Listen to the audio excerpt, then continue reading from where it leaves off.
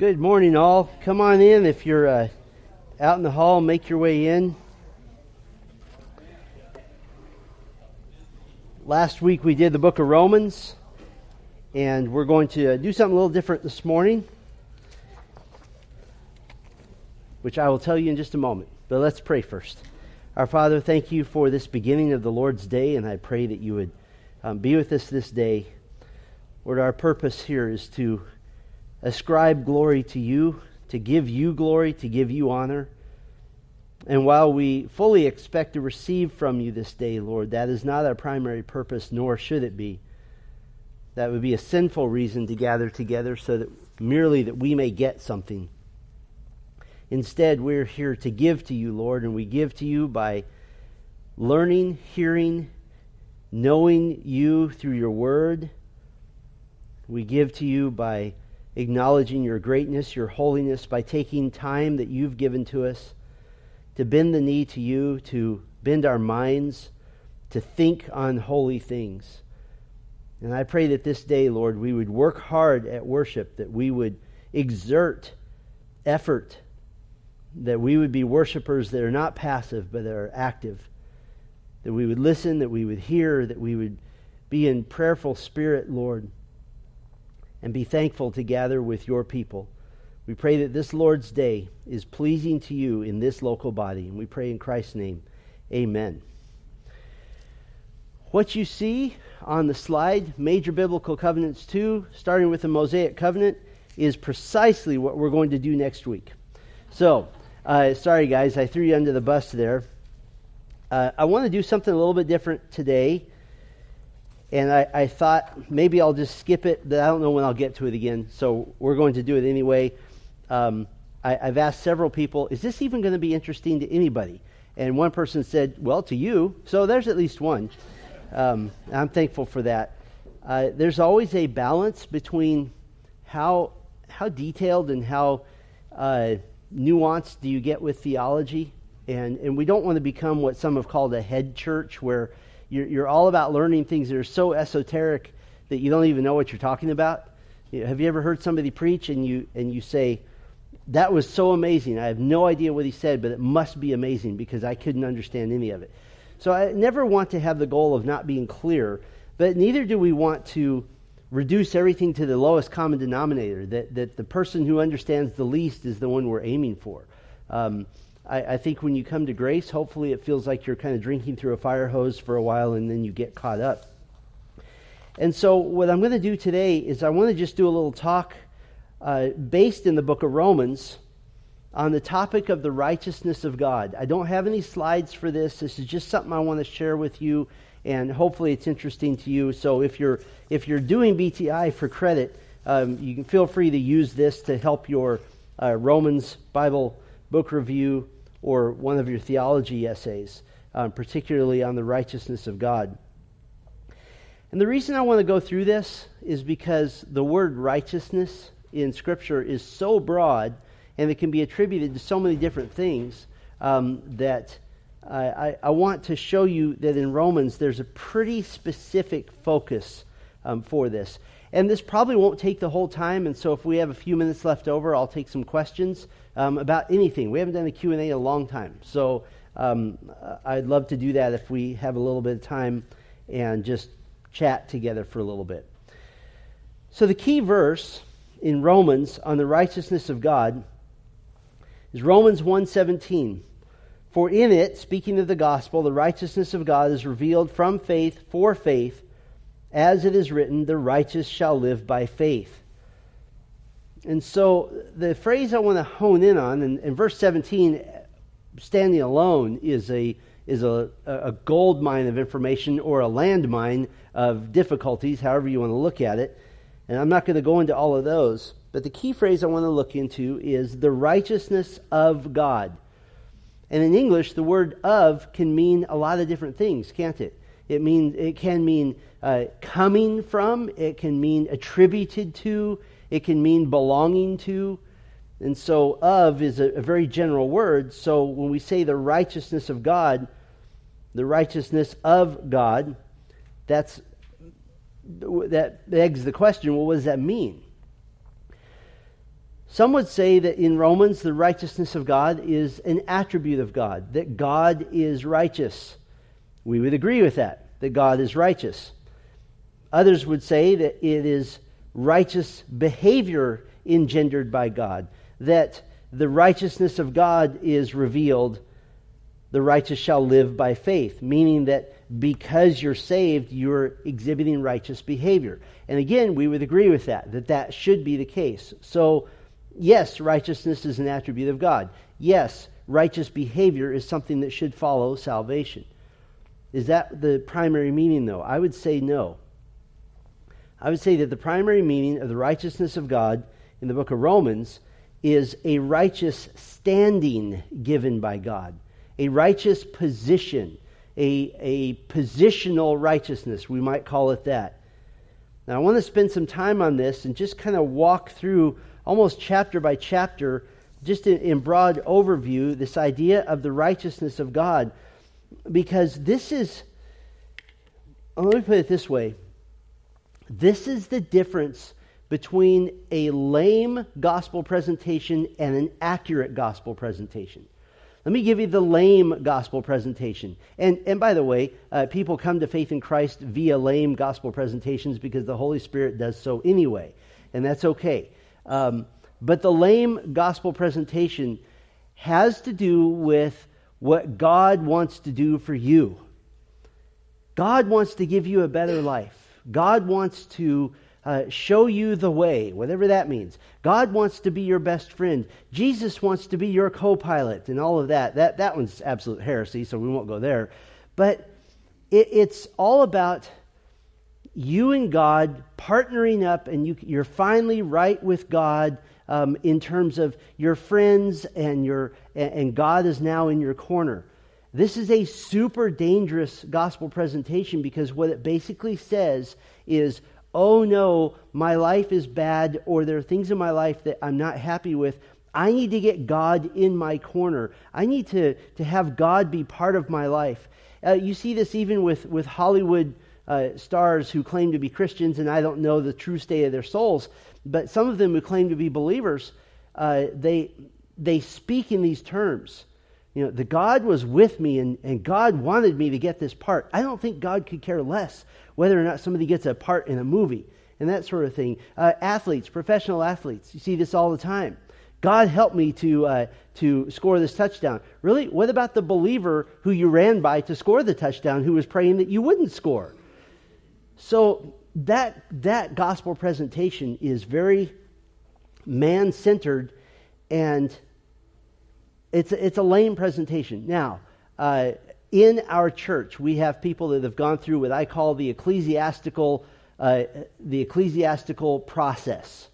The ecclesiastical process is when you hear a lame gospel presentation and you end up at a church like Valley Bible, and you're there hearing baloney and junk and even heresy, but you're in the church and you're hearing about Jesus at some level, and you're interested, and maybe even the Holy Spirit has moved to save you. If the Holy Spirit has moved to save you and you're in a church like that, you get dissatisfied pretty quick because you realize you're hearing stuff that doesn't fit with what the gospel is. Then you move on to the Methodist church. Maybe we'll find something there because they're kind of stodgy, and maybe they'll give you something. Then you find out real quick, most of them aren't even saved and don't even know the gospel, including the pastors. So then you move on and you make it to a relatively orthodox, say, Southern Baptist church. And they do a nice job, but they're still pretty much trying to pander to and cater to the unbeliever coming in the door. That's their goal. And so you don't get taught. And after a while, you're just starving to death. And one day you type in Google Bible Church, and Grace Bible Church comes up, and you come and you start having your soul fed. That's the ecclesiastical process that lots of people go through. So does God use the lame gospel presentations? Absolutely. And I praise the Lord. I'd rather have somebody out there just talking about Jesus generally than denying his name altogether. Absolutely. But the righteousness of God takes you from the lame gospel presentation to the razor-sharp, precise presentation of the gospel. And here it is. God is holy. And part of his holiness is encompassed by the fact that he is perfectly righteous, that he is right in all that he does. He is perfect in all that he does. His holiness is encompassed by his moral perfection. His holiness is encompassed by his separateness, that God is other, that he is not like you, that he's invisible, that he's immortal, that he is unapproachable, that you can't find him if you tried. You can't speak to him, you can't see him, you can't communicate with him, you can't find him. He is unapproachable, he is unfindable. He is totally righteous, and he will not let you find him because you're not righteous. And you're standing before God, before the judge of all the universe, before the judge of all things. Your standing is that of guilty. Because you are not righteous, you are not holy, you are impure, you are a sinner. James 2:10 says that if you have broken one of God's laws, you are guilty of all of them. Why? Because to violate God's holiness in one part is to violate all of his character. And so God is righteous, he is separate, he is unapproachable. You are unrighteous, you are separated from God. Your standing before God is that of guilty. And there will be a day that the Bible calls the Great White Throne Judgment, where every single person who doesn't have the righteousness of God will stand before God, and the Bible says that the books will be opened, and every single wicked thought, deed, and word that you have ever done will be exposed publicly. You will be condemned on the basis of those deeds, and you will be thrown into the lake of fire, because your standing before God is that of guilty, and he is a righteous judge who condemns the guilty rightly. But through Christ, God has offered to fulfill righteousness. He doesn't wink at sin. He doesn't say, oh, that's okay. He's holy, therefore he must judge sin. His wrath is part of his goodness. His wrath is part of his character. He must judge sin. And so he has offered, and he sent his Son to stand in your place, to become unrighteousness, to become sin for you, to trade his perfect life for your sinful life, and to trade the wages of sin, which is death, and him taking it instead of you. And if you receive that by faith, if you believe that Jesus died and he rose again with full payment for every sin that you have ever committed and ever will commit, if you will believe that, then your standing, your official verdict goes from guilty and unrighteous to vindicated and righteous. That you now before God are seen as holy. You are seen as perfect. And somebody might say, but I'm not perfect. I know. Isn't that the amazing thing? Through Christ, God has credited him with all your sins as if you've never sinned. That's the whole purpose of baptism, that we die with Christ, we're resurrected in Christ. That's a precise gospel, that your standing as righteous before God is now secured. And if you want to tell them the fancy term, that's the doctrine of justification, that you have been justified. That is the center of the gospel. That is the center point. That's the linchpin. That's what the Great Reformation was all about. The Great Reformation was all about justification. And so that's why this is important. And I'm going to take just a few minutes because that's actually a simpler gospel presentation, and it's foolproof. Why is the lame gospel presentation not foolproof? Well, it's not foolproof, first of all, because it's not true. But the second reason it's not foolproof is that you have to convince people that their lives are terrible. And frankly, there are some unbelievers whose lives are pretty good. Look, God can give you so much. I made $800,000 last year. What else can God give me? Well, God can help all your problems. I hire everybody to solve my problems. I don't have any problems. So you have to convince people that they're in trouble, and they won't believe you. But you can convince them that they're sinners. You can convince them that, I've given to the church. Doesn't matter. You're standing before God as unrighteous. Well, I've done good things. I've helped little old ladies across the street. Doesn't matter. You're standing before God as unrighteous. Wait a minute. Are you saying that no matter what I do, my standing before God is unrighteous? Yes. He saved us, not by righteous works that we have done. You can do nothing to please God.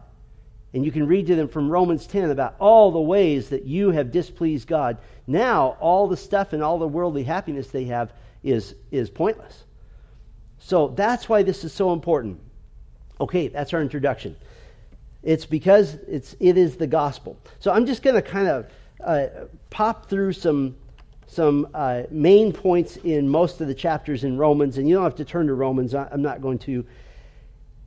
The theme of righteousness, our right standing before God, is huge in Romans. It's found pretty much in every chapter. When Paul speaks of the righteousness of God, he's referencing not so much an attribute of God, again, as he's referencing the legal standard that God has revealed through his law. Paul introduced the idea in 1:17, which I read, and he states that the righteousness of God is connected to faith, and in that the righteous man will live by his faith. How can I live forever? You must have faith in the righteousness that God alone can provide. And what we have here, beginning in chapter 1, verse 18, all the way through chapter 3, about verse 20, is a courtroom argument. And this courtroom argument is to convince every group of people on earth that they are utterly hopeless in trying to please God.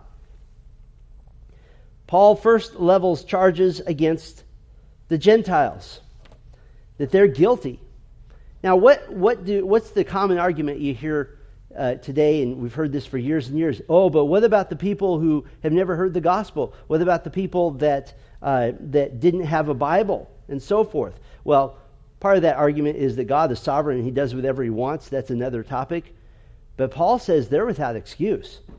God has revealed himself in general revelation, and he's revealed himself in the hearts of mankind. That every human being has a conscience, and that they logically ought to be searching, where did this come from? Why do I genuinely believe that murder is wrong? Why do I believe that theft is wrong? Why do I get angry at things that are wrong? Why do I even believe there's such a thing as right and wrong? In other words, God has put a measure of morality in every person such that they have a conscience, and that they are looking to find the source of that conscience. And so Paul tells the Gentiles that they have no excuse. They knew God, and they didn't honor him. How did they know God? General revelation. You look up in the sky, look at anything in nature, and you say, somebody made this. Somebody made this. It wasn't until the mid-1800s that anybody had the silly idea that things happened by chance. That was ridiculous. So they can look at nature, they can look at their own conscience. God gave them over then to their own desires and passions and allowed them to experience the natural consequences of their sins. And Paul in chapter 1 lists sins including unrighteousness, wickedness, evil, murder, malice, haters of God, arrogant, disobedient. Are we today seeing mass quantities of people that God has given over to where their minds don't even work right? Their brains don't work. Yes, people who are denying that there's anything other than two genders, two sexes. The arguments are ridiculous. You have Supreme Court nominees who refuse to say what a woman is. It's silly because God has given them over, and now they're so depraved, so turned upside down that what is wrong is right and what is right is wrong. And so Paul levels the Gentiles. None of you have an excuse. You're all guilty before God. Then he levels charges of guilt against the Jews. Now, what would be their problem? Their problem would be, well, I'm descended from Abraham, therefore I'm okay, and God will accept me. Well, Paul accuses them of breaking the very law that they say justifies them. And he gives specific examples of ways they regularly break the law of God. And he says that a real Jew is not one outwardly, but inwardly with a circumcised heart. And Paul goes on even to say that the unrighteousness of the Jews is a contrasting demonstration of how righteous God is in His standard of perfection. In other words, he tells the Jews, you want to know how righteous God is? You're the exact opposite. You're just as unrighteous as God is righteous. That's a tough thing to tell a Jew who's proud of his heritage. And so Paul closes his argument for the guilt of all mankind by stating in chapter 3, verse 9, that Jews and Gentiles are all alike under sin. Nobody has special privilege. And he gives this famous scathing litany. He quotes or cites the Old Testament in chapter 3, verses 10 and following, that not one person is righteous, means they don't meet God's standard. They're in the guilty category. No one seeks to know God. What does that mean? It means that if somebody is seeking God, God has sought them first. He says that all are useless. That goes against our self-esteem culture, doesn't it? Well, I matter because whatever. Well, the Bible says, no, you're useless. If you're not a worshiper of God, you're wasting air. He says, no one does good. Well, what about all the good things? No, the Bible says no one does good. But I did these wonderful things. No, it's sinful because you think those wonderful things will please God when they won't. That makes it wrong. We've used this illustration before. It's like the man who murdered one of your family members coming over to mow your lawn and say, look at the good things I've done for you. You're going to throw the lawnmower at him because it's repulsive, it's offensive. Paul says that the behaviors of mankind show unrighteousness. He says that mankind does not fear God. And he finishes this long section in chapter 3 by stating that no one will meet God's standard of righteousness by any attempt to keep the law. It's impossible. That all the world is accountable to God for not meeting His perfect standard, legal standard of righteousness. And Paul goes on to say that every mouth will be closed. Every mouth will be closed. One of the most powerful gospel sermons I ever heard was by a saved Jew by the name of Dr. Marvin Rosenthal. And those are sermons in Romans where I first understood the gospel. And he took the phrase, every mouth will be closed, pretty literally. And I'll never forget this as long as I live. And I've said this before, I'll say it again till the day I die. It may be the last thing I think about. That any unbeliever who would stand before God and say, but I've done, that God will say, shut up. But I've been, shut up. But I've done, shut up. That we have a wrong assumption that somehow we'll stand before God and give a defense. That assumes He'll let you speak. He's not going to let you speak. At the great white throne judgment, there are no defense attorneys. And there is no procedure for defense. It is all condemnation. After giving this airtight case of the condemnation of mankind under sin, then Paul shifts to the good news of the gospel. You read Romans 1, 2, and 3 through most of chapter 3, it is meant to bring you to your knees in hopelessness. That you can't escape. Well, I'm a Jew, I'm done there. I'm a Gentile, I'm done there. I can't do any good works. It brings you to your knees. And we get to the theme of the gospel, and it centers on righteousness. Again, the righteousness is the standard to which God holds men. And it becomes the position that He gives you. And so he transitions with those two great words in chapter 3, verse 21, but now. This is where the bad news turns into the good news. But now, and he explains that the righteousness of God can't be attained through the law, but only through faith in Jesus Christ. He explains the hopelessness of any other way, that every human has come short of the glory, the righteous standard of God. All have sinned and fall short of the glory of God. And the blood of Christ was given as the propitiation for sin so that Christ could justify those who would have faith in Him. Now, what is the faith? I know we talk about this in general terms, but I think here's one way to think about faith. Faith is simply believing with all of your heart that when God says, I will, if you repent, switch places with my son and you, and that His righteousness will be credited to you, and your sin will be credited to Him at the cross. And believing that with all of your heart. How much faith does that take? It takes enough faith to close your eyes for the last time on this earth and believe it. And so that's what we're having faith in. Faith in God that He's going to keep His word. And so Paul emphasizes that justification is by faith, not by any good works according to the law. In chapter 4, Paul is speaking to the Jews who would read Romans, and he uses a long illustration of justification by faith in the life of Abraham, the patriarchal hero of Israel. He quotes Genesis in reminding the Jews that Abraham was not justified by his own righteous good deeds, but he was justified by his what? By his faith. And so any of them who say, well, but I'm descended from Abraham, that's not how Abraham got saved. Abraham wasn't descended from Abraham. Abraham had to have faith, and so does every saved person. And so as a result, God credited righteousness to Abraham's account. We've talked about that before. By the way, in chapter 4, Paul throws in a quote from King David as well, who declared that the blessed man is the one who has had his sins forgiven.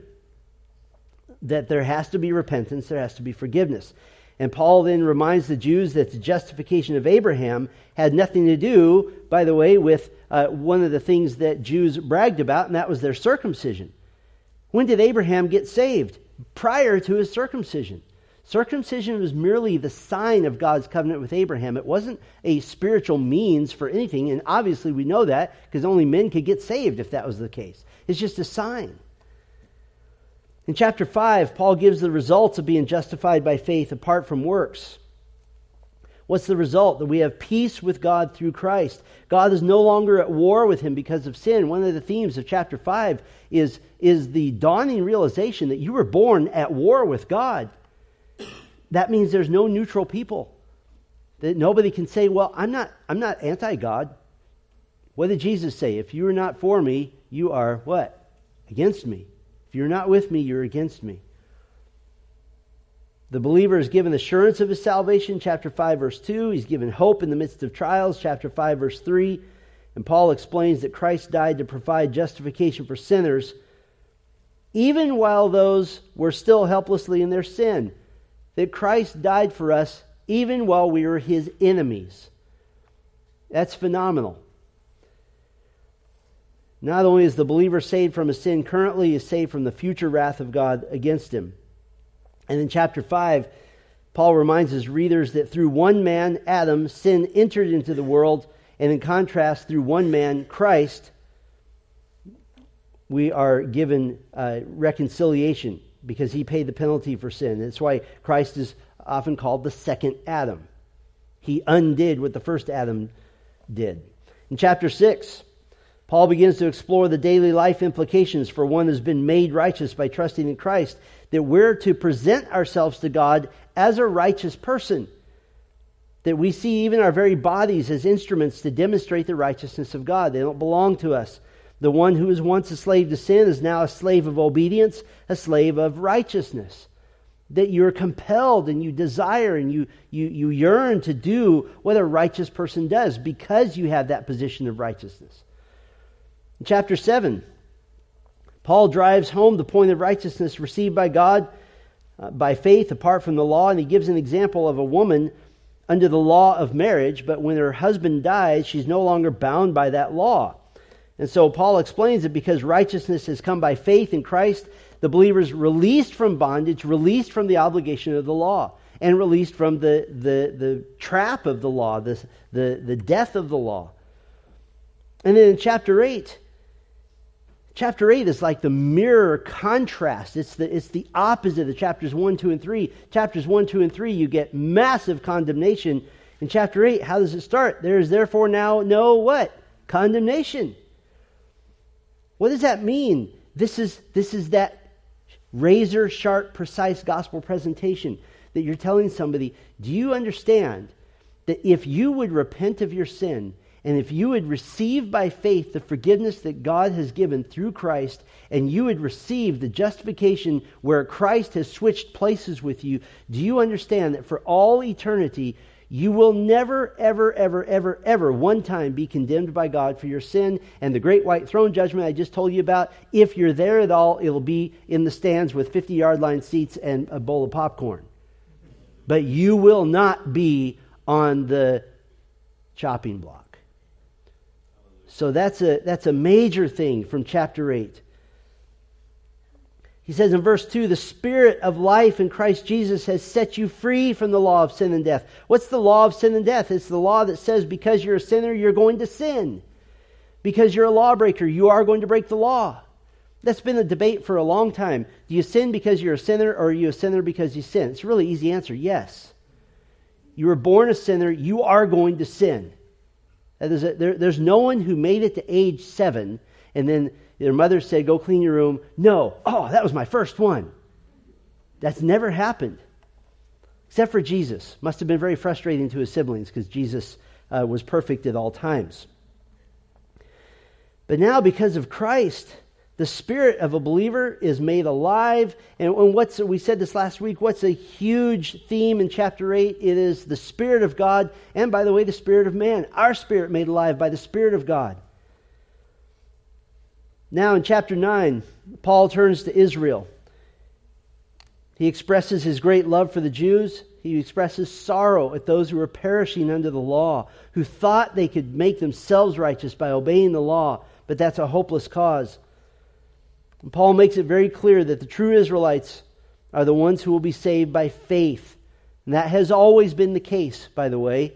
All the way back in chapter 1, verse 17, Paul quotes Habakkuk 2:4.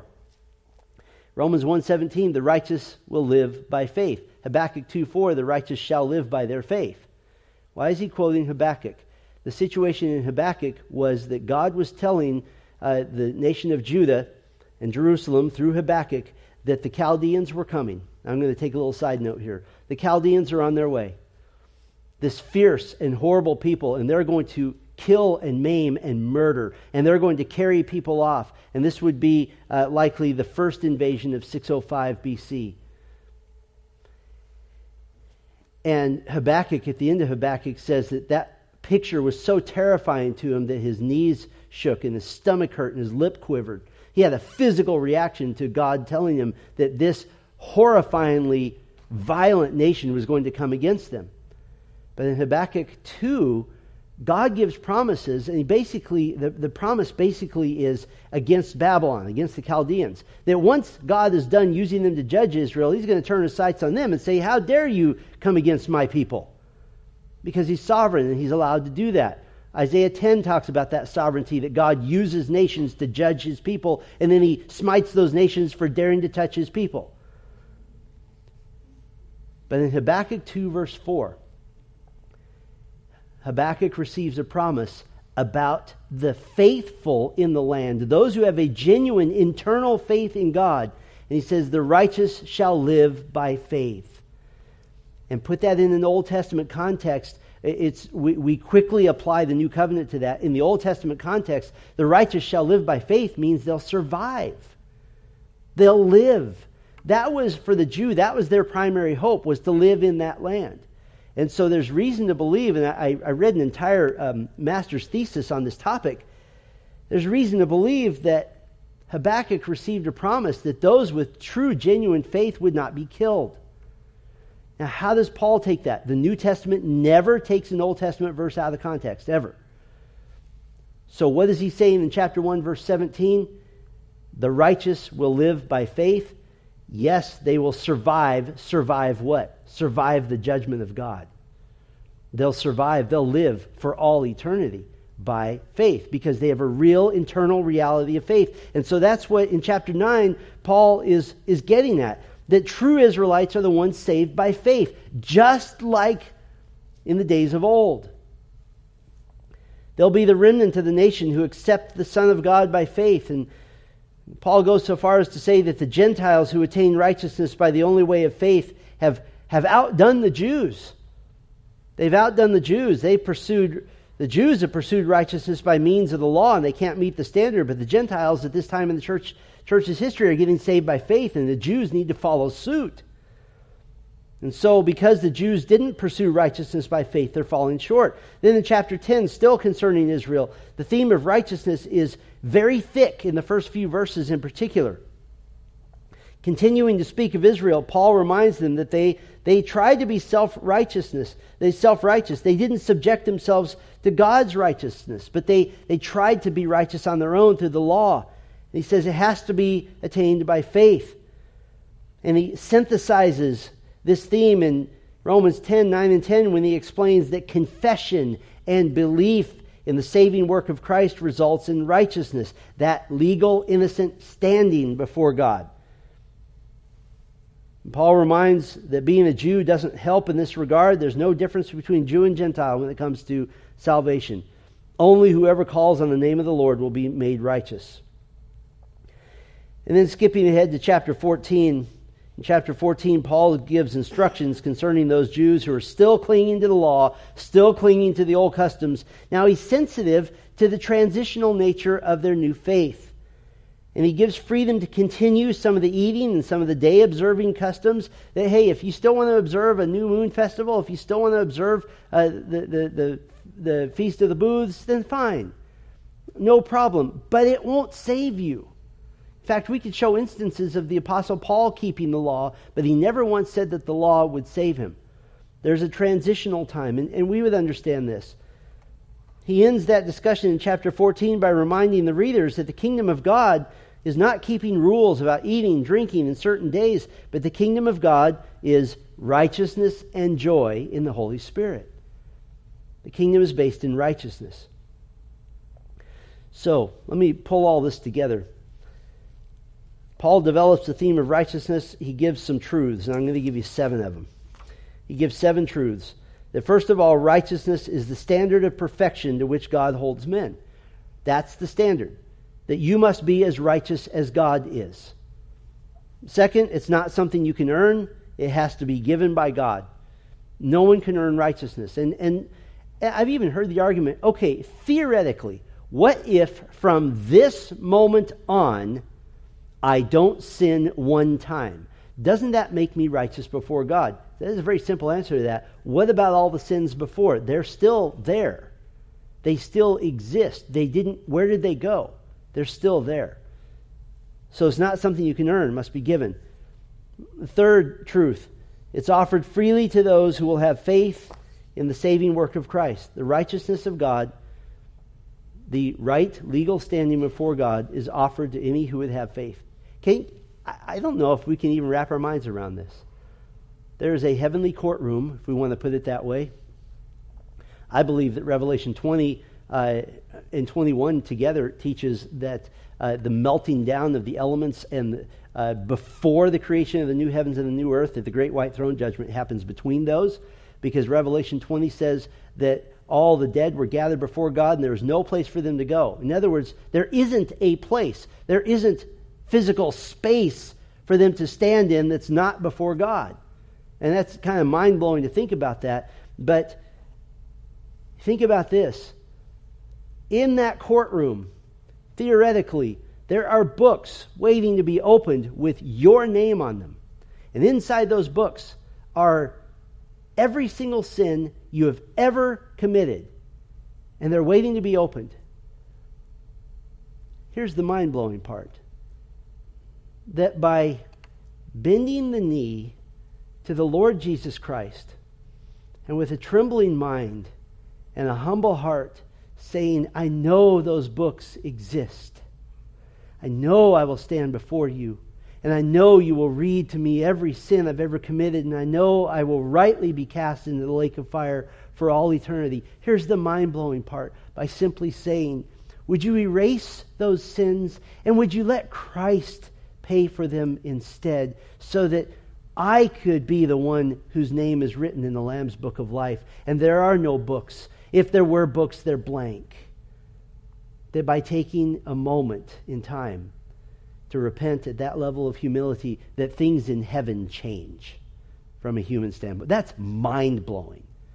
That's the precise, razor-sharp gospel. That you're changing your position before God. And it's a phenomenal thing. Fourth truth. This offer is open to Gentiles as well as Jews. I know we talk about that a lot, and you might be asking, how does that apply to me? I don't go to anybody in Starbucks and say, are you a Gentile or a Jew? You know, I don't do that. It'd be kind of weird. It'd be funny if they say, well, actually, I'm Jewish. Then that would be a fun conversation. How do we apply that? Well, from the Jewish standpoint, the Gentiles were the least likely to be saved on planet Earth. They're hopeless. And that's why Paul even shames the Jews in chapter 9 by saying, actually, the Gentiles are doing better than you because they're coming to Christ by faith, and you're still trying to keep the law. They've outstripped you. They've outrun you. They've left you in their dust spiritually. The encouraging thing for us is you could use this illustration with an unbeliever, because an unbeliever might say, I've done too much. I'm too far gone. And you could say very simply, did you know that in the Bible, some of the Jews thought that just because they were part of God's chosen nation, that they were automatically saved, and they looked down on the Gentiles? They used to equate Gentiles with dogs. I thank you, God, that I'm not a dog, and I especially thank you that I'm not a Gentile. And yet God saves Gentiles. He saves the worst of the worst. So that's how you can apply that in the gospel presentation. Here's a fifth truth. Jews should have zero confidence in their self-righteousness, based solely on being Israelites. Most Israelites are going to perish in their sins. And this is the key truth in Romans 9, verse 6, that Israel, all of Israel, is not Israel. What does that mean? Remember, we've used the two circles, that the big circle is every person who has ever been descended from Abraham, and the smaller circle inside is every person ever descended from Abraham who has come to faith in Jesus Christ and had his standing before God changed. That smaller circle, that's true Israel. That's true Israel. A sixth truth, through faith in Christ only is a Jew a true Jew indeed. And I think that our wonderful covenant theologian brothers, they trip over this truth, and I think there's a tendency in theology, ironically, to simultaneously make things more complicated than they need to be, and also to oversimplify. Those are two extremes that we want to avoid. The oversimplification goes something like this. So are you saying that there are two peoples of God? No, that's a straw man argument. You're setting up an argument that I don't believe and telling me I believe it. What I'm saying is, what the Bible says is that there is ultimately one people of God. There's a headliner part of those people called Jews. They're the capital people, so to speak. And it is through them that Christ came, so we ought to be thankful to them. The book of Isaiah says that at the end of the Great Tribulation, the Gentile kings and queens of the world who are saved will be bringing Jews back home, making sure they get home. It literally says that carrying children on their hip, whether that's literal Jewish children or symbolic for helping them get home. There's no problem there. You look all the way to the end of the Bible, and you have New Jerusalem with the kings of the earth and the nations of the earth bringing their glory, bringing their tribute into New Jerusalem, which of course is in New Israel. The Bible never uses the term New Israel, but if you have a new earth and on it is a New Jerusalem with a bunch of nations, what are you going to call the new nation that it's in?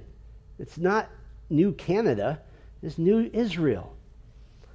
So there's no problem there. It's a gloriously diverse and intricate and variation that God has given in mankind. You will be you, and you will be the you that God made you to be, represented by different nations. That's phenomenal.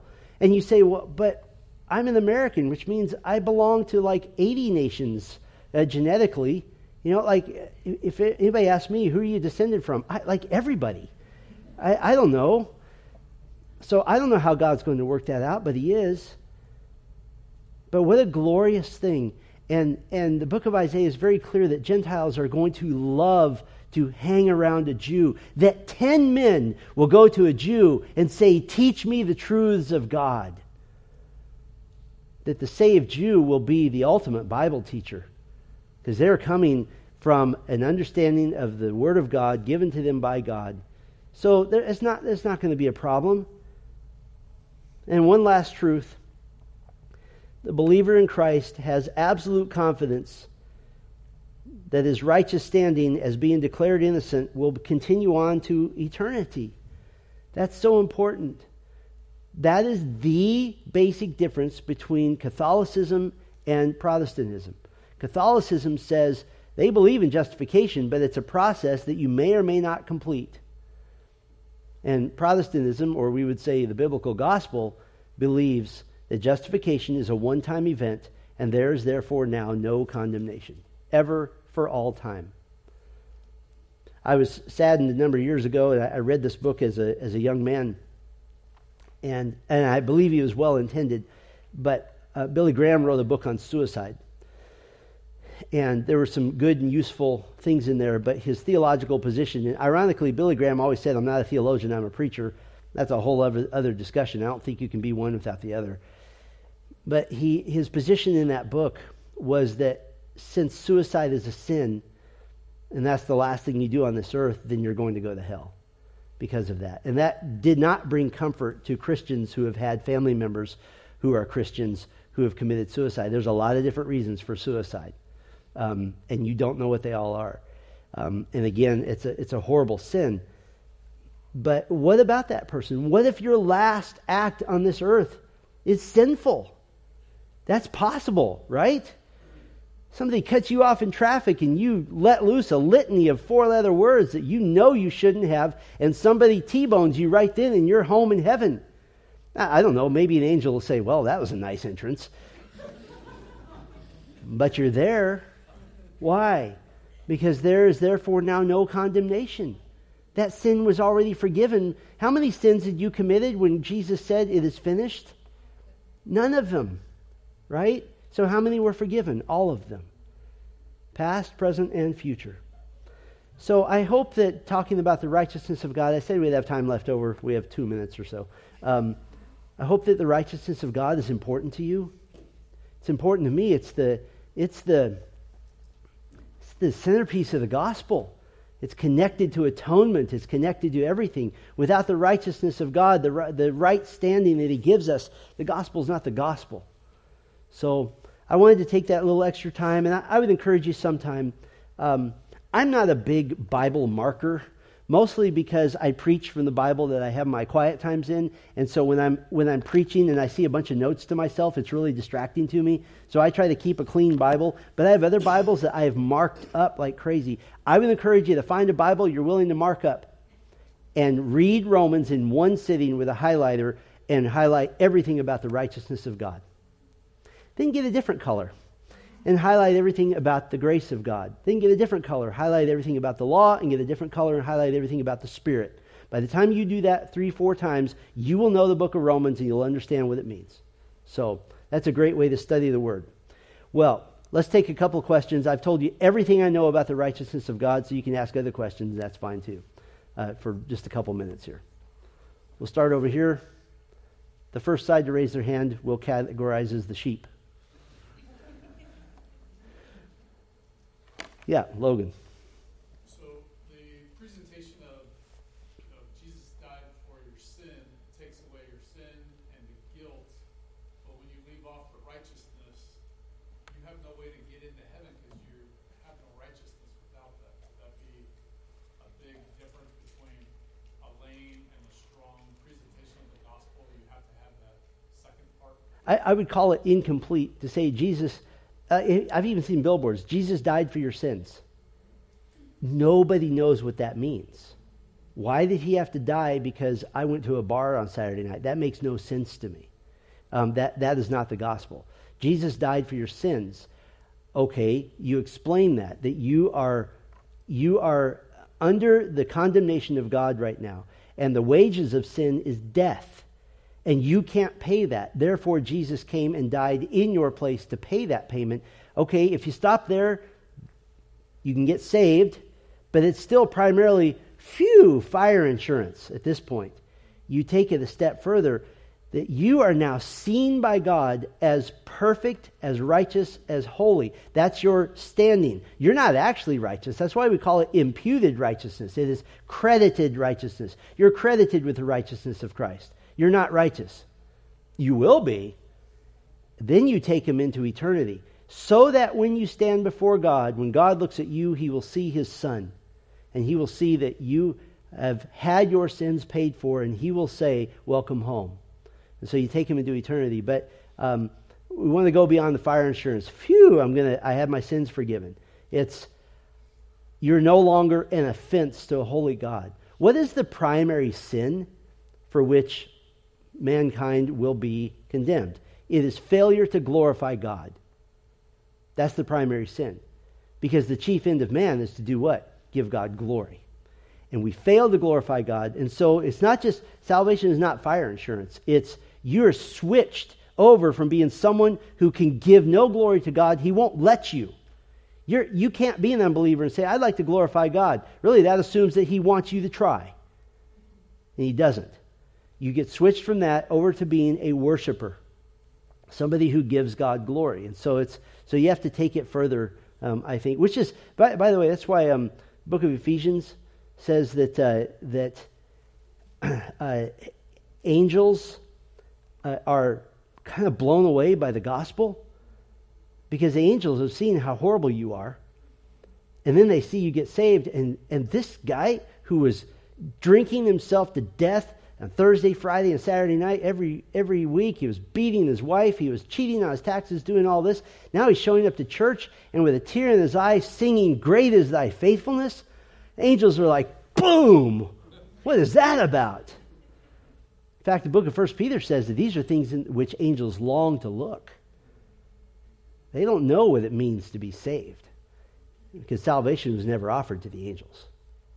So, good question. Thank you. What else? Yes, Emily. So, maybe, I don't know if I'll say this right, but if, like, a mind's been given over, so, like, those who are, who sin and God gives their mind over, is that also kind of the same thing as having a demonic spirit? Or no? Satan has lots of different tactics. God giving the mind over is just the idea of we have a natural conscience. And you think about this, this is an odd distinction, but there are unbelievers that believe a lot of the same things we do. That they believe transgenderism is horrible. They believe that a family consists of a man, a woman, and children. They believe in traditional marriage and all of this.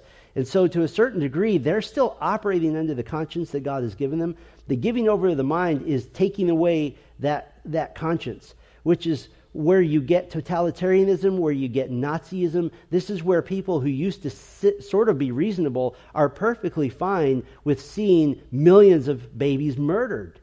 Because they're not thinking straight. That conscience that used to operate in them has been taken away. I don't think a demonic spirit is necessary for that. But God certainly allows the use of demonic spirits, but you just take away the natural conscience that they have, and they act like demons themselves. So, good question. Let's do one more. Maybe two. Yes, John. Is abortion a sin against our holy God? Yes. Yes. Particularly, and every sin is a sin of the heart. So it's the heart attitude that is what matters. The heart attitude is selfishness.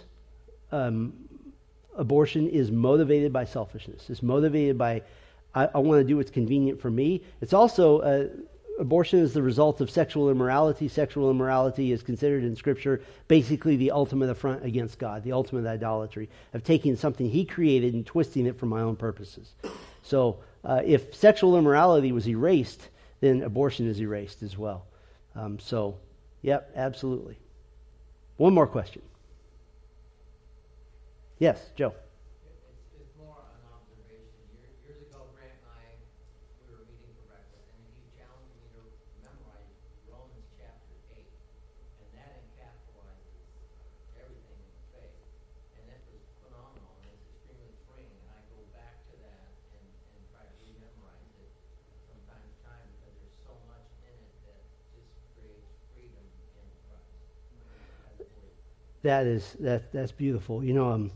My dad was memorizing Romans 8. My dad was old school. He took manila folders and wrote scriptures on them, hand wrote, and then he would take them on his walk. He was like an office junkie, so he had office equipment and manila folders. Like you say the word manila folder, and my dad, I just love those. They're so wonderful. And he had all of Romans 8 handwritten on a manila folder, and the day he died, he had written on it, "Just finished." So he just finished memorizing Romans 8. He had said it successfully. Then he drove to work and was killed in a car accident. So what a way to go. Having just thought about, there is therefore now no condemnation for those who are in Christ Jesus. We're out of time. I know we could do this for a long time. Let me pray for us. Our Father, thank you for this beginning to our Lord's Day. We just think about the knowledge of God given through Romans and the stunning truth that we who are sinners, probably all of us, have sinned since the sun has come up today. And yet our standing before you is that of imputed righteousness, that when you see us, you see the righteousness of your dear Son, Jesus Christ. That our robes have been washed, that we have been made white as snow, that we are clean before you. May we celebrate that fact this day, Lord. May we rejoice in the gospel and be thankful to you. We pray in Christ's name. Amen. Thank you for listening.